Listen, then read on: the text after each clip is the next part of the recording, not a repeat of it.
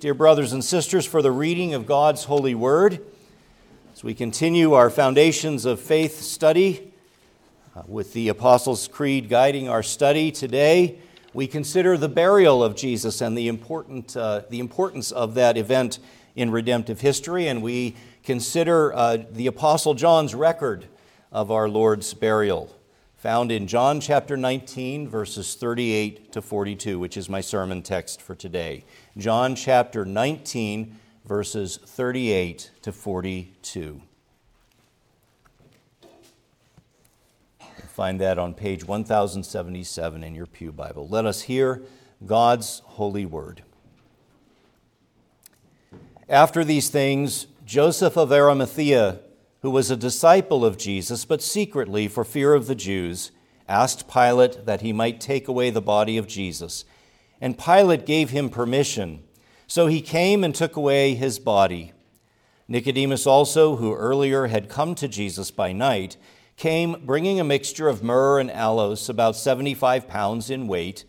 So they took the body of Jesus and bound it in linen cloths with the spices, as is the burial custom of the Jews. Now in the place where he was crucified, there was a garden, and in the garden a new tomb in which no one had yet been laid. So because of the Jewish day of preparation, since the tomb was close at hand, they laid Jesus there. Dear friends, the grass withers and the flower fades, but the word of our God endures forever. Let's pray for the Lord's blessing upon the preaching of his word. Almighty God, our gracious Heavenly Father, we thank you for the truth of your word. It is a lamp unto our feet and a light unto our path. And we pray that by your Spirit you would help us to see the importance, the significance, and the relevance of this portion of your God-breathed, inerrant, infallible word. We ask, Lord, that you would open our minds and our hearts to behold wondrous things from your law. And we pray that by your Spirit you would set a guard over my lips that I might speak only that which is faithful to your word. We ask these things, Heavenly Father, in Jesus' name. And all of God's people said, Amen. Dear ones, you may be seated.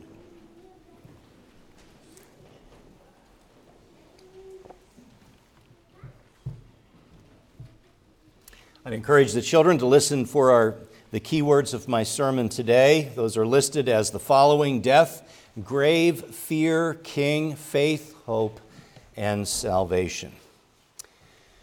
Well, dear listeners, let me ask you a question, and don't answer out loud, of course, but let me ask you a question. Are you afraid of death? Do you dread the grave?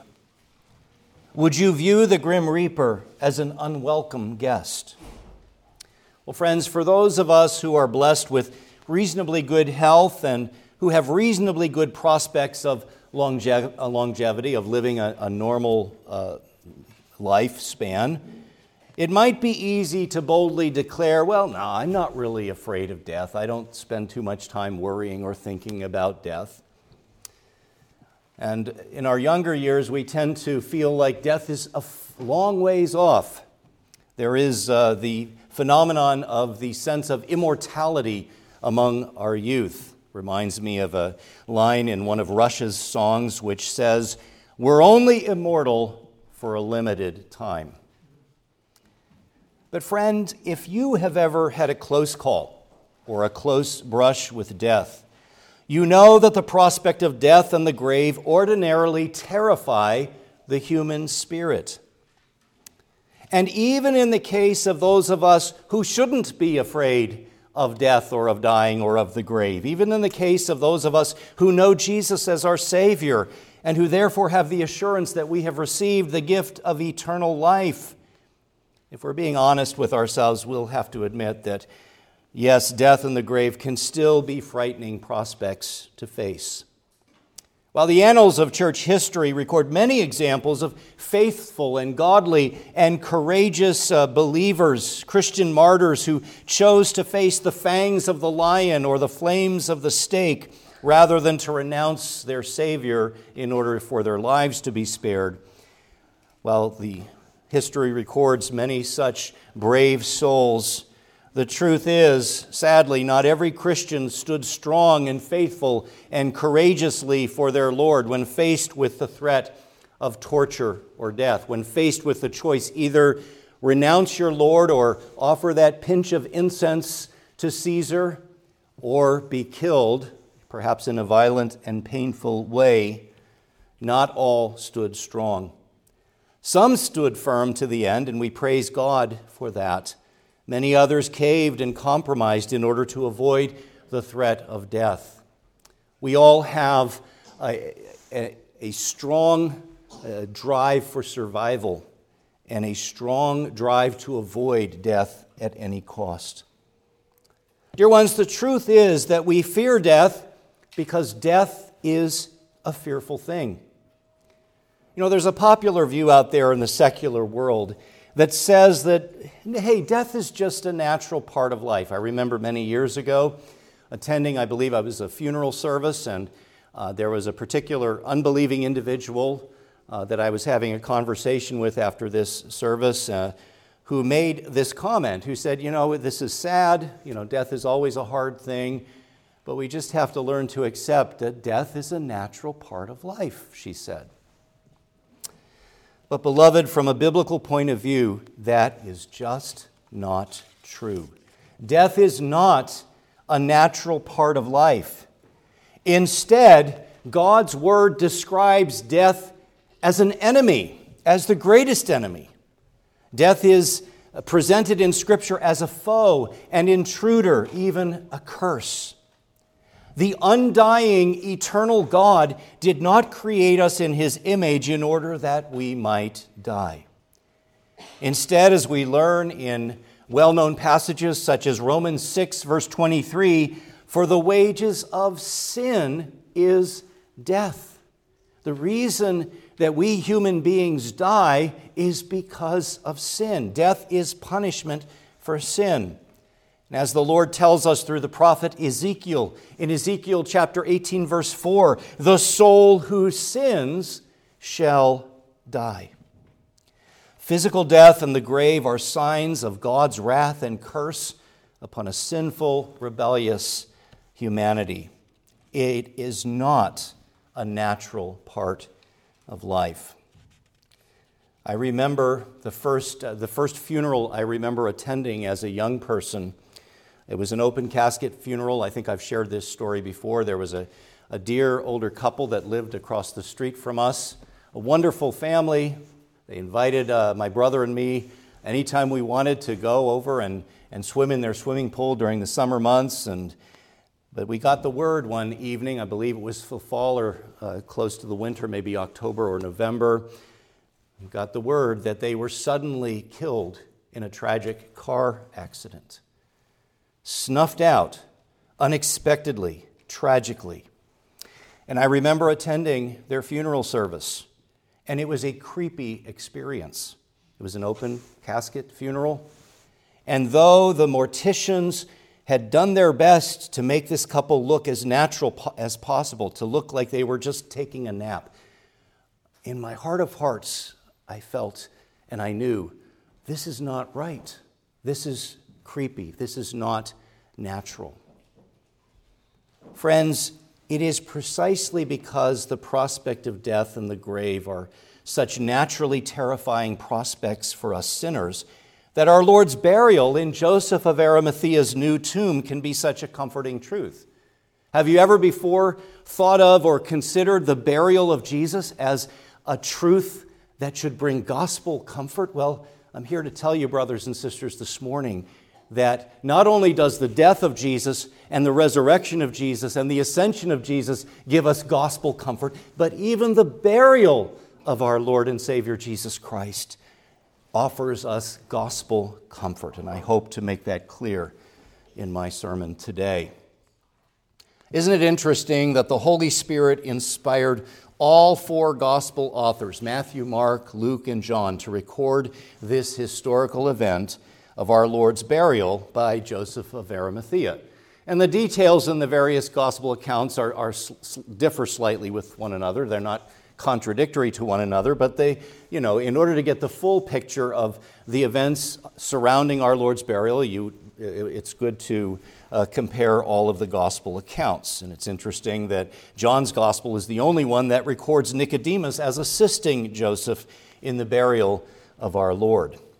Friends, this repetition and multiple attestation of the burial of Jesus emphasizes the vital importance of our Lord's burial as a central part of the good news about Jesus, which is why the historic church has always confessed in the Creed that our Lord Jesus Christ was crucified, dead, and buried. You see, friends, Jesus not only died on the cross for our sins, praise God he did that. Jesus not only rose from the dead to win for us the gift of eternal life, he was also placed in the grave for us, so that we who trust in him as Savior can be assured that the grave is not our final destination. There is hope beyond the grave. The grave does not have the final say. Though Jesus our Lord was indeed buried, though he was laid in the tomb, the grave did not have the final power over him. Indeed, he conquered the grave.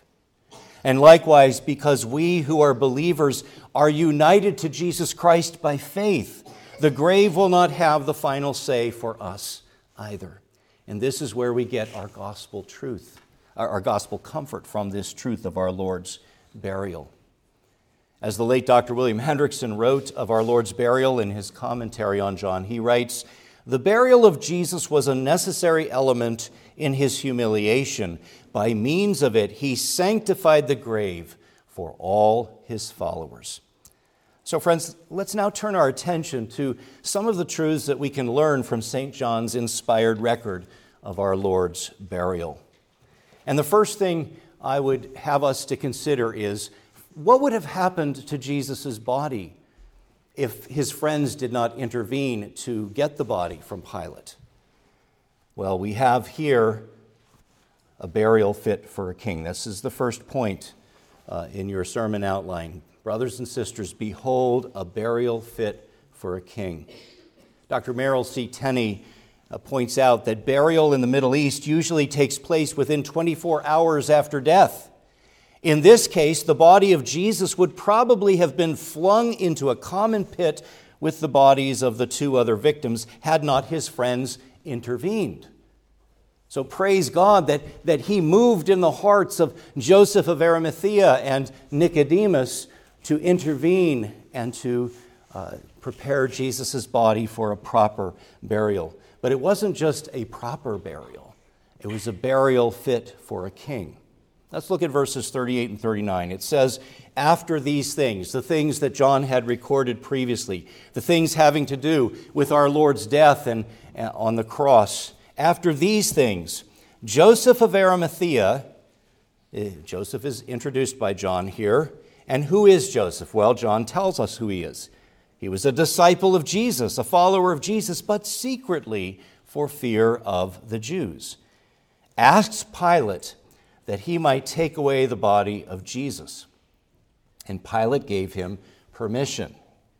We'll consider the boldness and courage that Pilate required to go before, Joseph required to go before Pilate to request the body of Jesus in a little bit. But notice who he was, a secret disciple who finally comes out in the open, and he asks Pilate for the body of Jesus. And Pilate, after he checks and makes sure that Jesus is truly dead, as I believe Matthew's gospel points out, Pilate granted Joseph the body of Jesus. And then it goes on to say in verse 39, Nicodemus also, who earlier had come to Jesus by night, came bringing a mixture of myrrh and aloes, about 75 pounds in weight, 75 pounds by our measurement of pounds.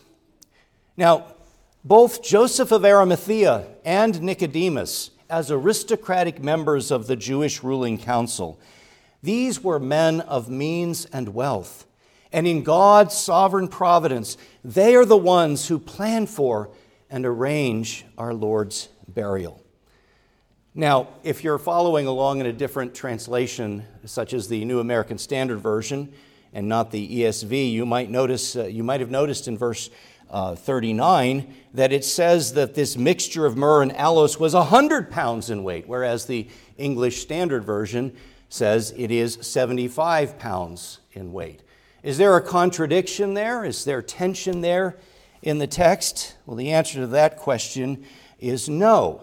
Instead, versions like the ESV are giving the weight in standard English pounds, whereas versions like the New American Standard Version are giving the weight in Roman pounds. In fact, in the Greek, it literally reads 100 litras, a litra being a Roman pound. But 100 litras, 100 Roman pounds, amounts to about 75 of our pounds. So that's the reason for the slight difference in some of your Bible translations. In any case, I wanted to point that out in case any of you were wondering about that. But notice, regarding this mixture, 75 pounds of spices and aloes. Wow, that's a lot. What does Nicodemus do? He brings a mixture of myrrh and aloes, about 75 pounds. Dr. Tenney points out that the mixture of spices that Nicodemus provided was a very large quantity. Spices were generally imported and were very expensive. Myrrh is a gum exuded by a tree that grows in Arabia and is prized for its perfume. It was one of the gifts of the wise men to Jesus, as you can see back in Matthew chapter 2, verse 11. Aloes is derived from the pulp of the leaves of a plant that belongs to the lily family. The spice is fragrant and bitter to the taste. Used with myrrh, it acts as a drying agent, and the fragrance would counteract the odor of decaying flesh. The quantity was 100 Roman pounds, or 75 pounds of our pounds, reveals both Nicodemus's wealth and his appreciation of Jesus. In God's sovereign providence, the men who were responsible for burying Jesus were men of means who provided the Lord Jesus with a burial fit for a king. Now let's go on to verse 40. It says in verse 40, "So they took the body of Jesus and bound it in linen cloths with the spices, as is the burial custom of the Jews." These are Jewish religious leaders, and they are following the burial customs of the Jews. Though our Lord's body was not embalmed after the Egyptian fashion, obviously, that would have involved removal of his entrails and brain and so forth. Nevertheless, there was some similarity to the embalming process here. The Jewish burial custom of the time would have resulted in our Lord's body being bound up in these linens. And why is that important? Well, because it demonstrates that Jesus was really dead. It also stands as a witness against any skeptical theory that would claim that, well, Jesus wasn't really dead. The cool airs of the tomb just kind of revived him, and that's where the church got this silly idea that Jesus rose from the dead. This is the so-called swoon theory. It's sometimes atheists and skeptics like to bring up this theory to explain away the bodily resurrection of our Lord Jesus Christ. But when you think about it, the swoon theory is ridiculous. Here was Jesus bound up with these heavy spices, wrapped around with these linen cloths, placed in a rock-hewn tomb with probably a 1-ton rock put at the mouth of the tomb. And Jesus is supposed to get revived by the cool airs of the tomb and somehow break out of his linen cloths that he's bound up with and somehow roll away that stone and then present himself as the Lord of life. Such a theory is obviously ridiculous. So the way that our Lord was buried bears testimony to the reality of his death, that he did indeed, he was really dead. He was not merely in a comatose state. And then, where was he laid? Verse 41 says, "Now in the place where he was crucified, there was a garden, and in the garden a new tomb in which no one had yet been laid." Matthew's gospel in Matthew 27, verse 60, indicates that the tomb belonged to Joseph himself. Friends, the fact that Joseph of Arimathea owned this new tomb, this rock-hewn tomb, also points to his wealth. since these kinds of rock-hewn tombs could only be afforded by the wealthy. Now, what do we learn from all of this? Well, first of all, beloved, all of this is in fulfillment of Bible prophecy. The Bible predicted that the Messiah, the suffering servant, would indeed be with the rich in his death. In Isaiah chapter 53, verse 9, the chapter predicting the Messiah to be the suffering servant of God, in that verse, Isaiah 53, verse 9, it says, "And they made his grave with the wicked and with a rich man in his death." This clear fulfillment of messianic Bible prophecy, dear ones, should help to strengthen our faith and confidence in the divine inspiration and the inerrant truth of God's holy word, the Bible. But another thing I would have you to consider, I've been talking about how our Lord was given a burial that is fit for a king. What was on the placard above our Lord's head on the cross?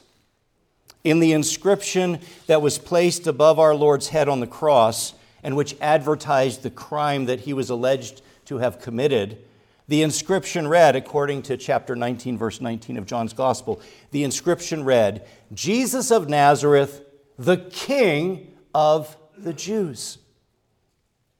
Our Lord was crucified under the false charge that he was aspiring to be a political king, a king in competition with Caesar. But while our Lord was crucified as a messianic pretender and a competitor to the throne of Caesar, in reality, Jesus was the true messianic king. He was and is the true spiritual and divine King of the Jews. Indeed, he is the King of kings and the Lord of lords. How fitting then that in God's sovereign plan and providence, our Lord should be given a burial fit for a king. Dear listener, let me ask you, is King Jesus your King and Messiah? He is, in fact, objectively speaking, but have you bowed to his kingship? Have you trusted in him as Lord and Savior? He received a burial fit for a king because he is the king, and he was raised victorious from the dead, and his kingship and lordship is now being proclaimed through the gospel to all the earth. Bow to his lordship. Trust him as your Savior and Lord. But next is I want us to consider from this passage a new tomb and an incorruptible hope. A new tomb and an incorruptible hope. Why is it that John emphasizes the fact that Jesus was placed in a new tomb, as it says in verse 41? In this verse, we're told that our Lord was buried, quote, in a new tomb in which no one had yet been laid. Why is that an important detail? What is the significance of the fact that our Lord was buried in a new tomb? Why, in God's sovereign plan and purpose for our salvation, was it necessary for our Lord Jesus to be laid in a new tomb? Again, I think Dr. William Hendrickson states it well in his commentary when he writes the following. He says, although the entombment is an element in Christ's humiliation, nevertheless it affords a foreglimpse of his exaltation. It is a new tomb. Decay has never entered it. The body of Jesus did not suffer corruption. God took care of that. The tomb belonged to a rich man. It was a tomb fit for a king. Here, everything points to exaltation. Beloved, the new tomb that was used by Jesus underscores our Lord's purity and his incorruption. In fact, the scriptures had predicted that the Messiah would not face corruption or decomposition in the tomb. Let's read what the Apostle Peter says about that in his sermon on the day of Pentecost. Let's turn to Acts 2, and let me just read very briefly verses 25 to 31 of Acts chapter 2. As Peter is preaching the gospel to the gathering there on the day of Pentecost, that miraculous day when the Holy Spirit had been poured out upon the church and the disciples were enabled to speak in foreign tongues, proclaiming the glories of God in many different languages. We read these words beginning at verse 25. Peter says, "For David," that's King David, "says concerning him," concerning Jesus. And here he quotes from Psalm 16, which we sang earlier in the service. "I saw the Lord always before me, for he is at my right hand, that I may not be shaken. Therefore my heart was glad and my tongue rejoiced. My flesh also will dwell in hope, for you will not abandon my soul to Hades," that is a prophecy, a prediction of the resurrection, "or let your Holy One see corruption. You have made known to me the paths of life. You will make me full of gladness with your presence." He goes on to say, "Brothers, I may say to you with confidence about the patriarch David that he both died and was buried, and his tomb is with us to this day. Being therefore a prophet, and knowing that God had sworn with an oath to him that he would set one of his descendants on his throne, he foresaw and spoke about the resurrection of the Christ, that he was not abandoned to Hades, nor did his flesh see corruption." Jesus himself did not experience corruption or decay in the grave. And why is that important? It's important because it points to our Lord's power to deliver us from final corruption and decay. Should our Lord tarry, each and every one of us will one day die, and our bodies will decompose in the grave. But that's not the end of the story. If we are united to Christ, if Christ is our Lord and Savior, that which is corruptible will give way to incorruption. When Jesus returns at the end of this age in glory, he will raise us up in glory. He will raise us up incorruptible. And also, as Dr. Hendrickson had pointed out, our Lord's burial in a new tomb also pointed to his exaltation. It was a foreglimpse, as he puts it, to his resurrection, ascension, and exaltation at the Father's right hand. Friends, our Lord's estate of humiliation, which culminated in his crucifixion, his death, his burial, and in his continuing in a state of death until the third day, this estate of humiliation would be eclipsed by his estate of exaltation. And he would rise from the dead and ascend into heaven for his heavenly coronation, and in order to reign at the Father's right hand as King of Kings and Lord of Lords, the one who will one day consummate the promised kingdom. Since we believers are united to Christ, not only in his death and burial, but also in his resurrection, we can be assured that one day we will be raised incorruptible to live forever with our Savior in the new heavens and the new earth. And knowing these truths, brothers and sisters, we need not live our lives in fear of death and the grave, because we serve the one who has conquered death and the grave and brought life and immortality to light through the gospel. We're going to recite this together this evening at our worship service, but all of this causes me to think of that wonderful catechism question and answer from the Heidelberg Catechism. If you want to turn there, it's on page 872, the back of your Psalter hymnal. The very first question of the Heidelberg Catechism is this: what is your only comfort in life and in death? The Bible-based answer to that question is this: that I am not my own, but belong body and soul in life and in death to my faithful Savior, Jesus Christ. He has fully paid for all my sins with his precious blood, and has delivered me from the tyranny of the devil. He also watches over me in such a way that not a hair can fall from my head without the will of my Father in heaven. In fact, all things must work together for my salvation. Because I belong to him, Christ, by his Holy Spirit, also assures me of eternal life and makes me wholeheartedly willing and ready from now on to live for him. Dear listener, Do you have this comfort? Do you belong to Jesus Christ as your faithful Savior? Receive and rest upon him today. But finally, beloved, I want us briefly to consider two lives that were transformed by our Lord's saving death. Two lives that were transformed by our Lord's saving death. And we focus in closing on verses 38 and 39. In this passage, as was already mentioned, we read of two prominent men.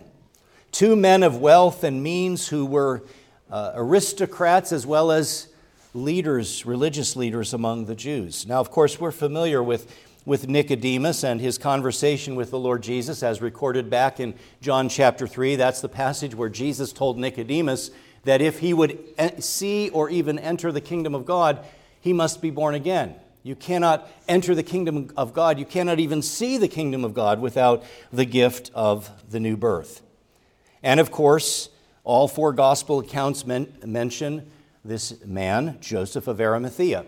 And Joseph is variously described in the different gospel accounts. He is described in one gospel account as a good and righteous man, as a man who had not consented to the plot to kill Jesus, as a man who was looking for the kingdom of God. So there were many positive qualities that by the grace of God, Joseph exhibited.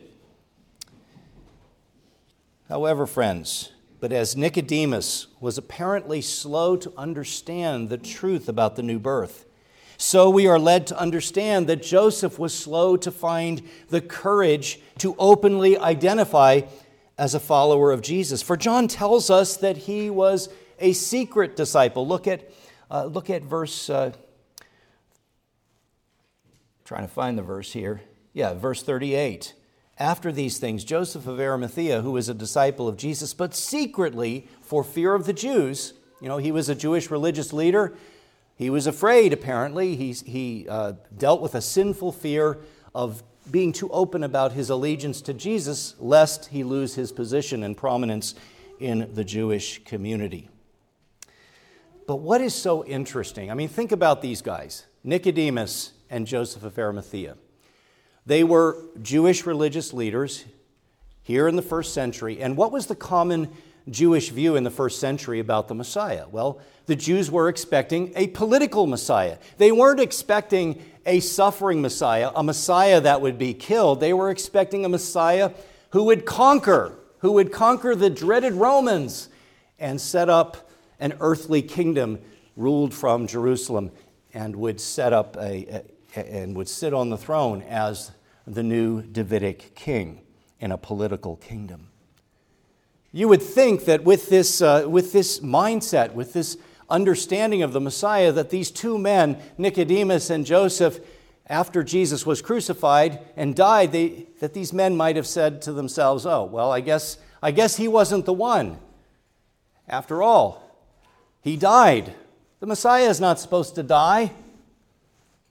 But what's so amazing here is though we might expect Joseph and Nicodemus to come to the conclusion that Jesus was not the Messiah and to thus distance themselves from him and show no more loyalty towards him, after Jesus' death, they are both actually emboldened in their allegiance to Jesus, emboldened in their courage. Think about the courage that Joseph had to exhibit in order to come before Pontius Pilate to ask for the body of Jesus. In those days, the friends of crucifixion victims could request the bodies of their friends or loved ones who were victims of crucifixion. However, the risk here is that, Jesus was identified, falsely so, but identified as sort of an insurrectionist, as someone who was in competition with the Caesar.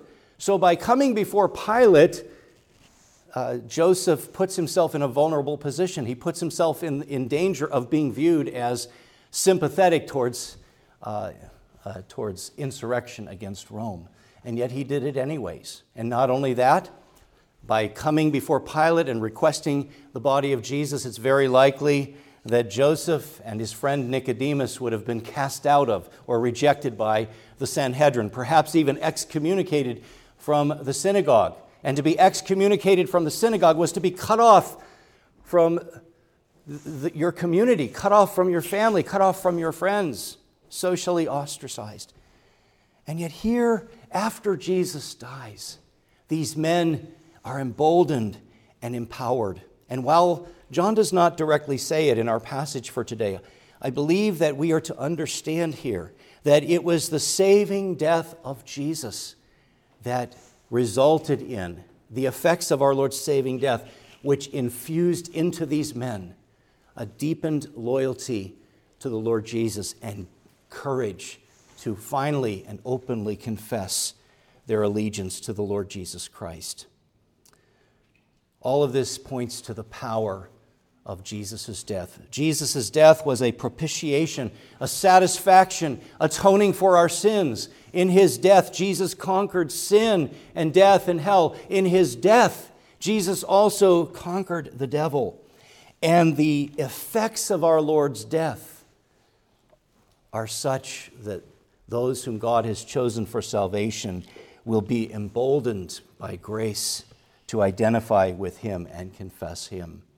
And so we see two lives transformed by our Lord's saving death. Now, Joseph and Nicodemus no doubt did not fully understand everything that was going on here, but we see that Christ had touched their lives and had changed their lives.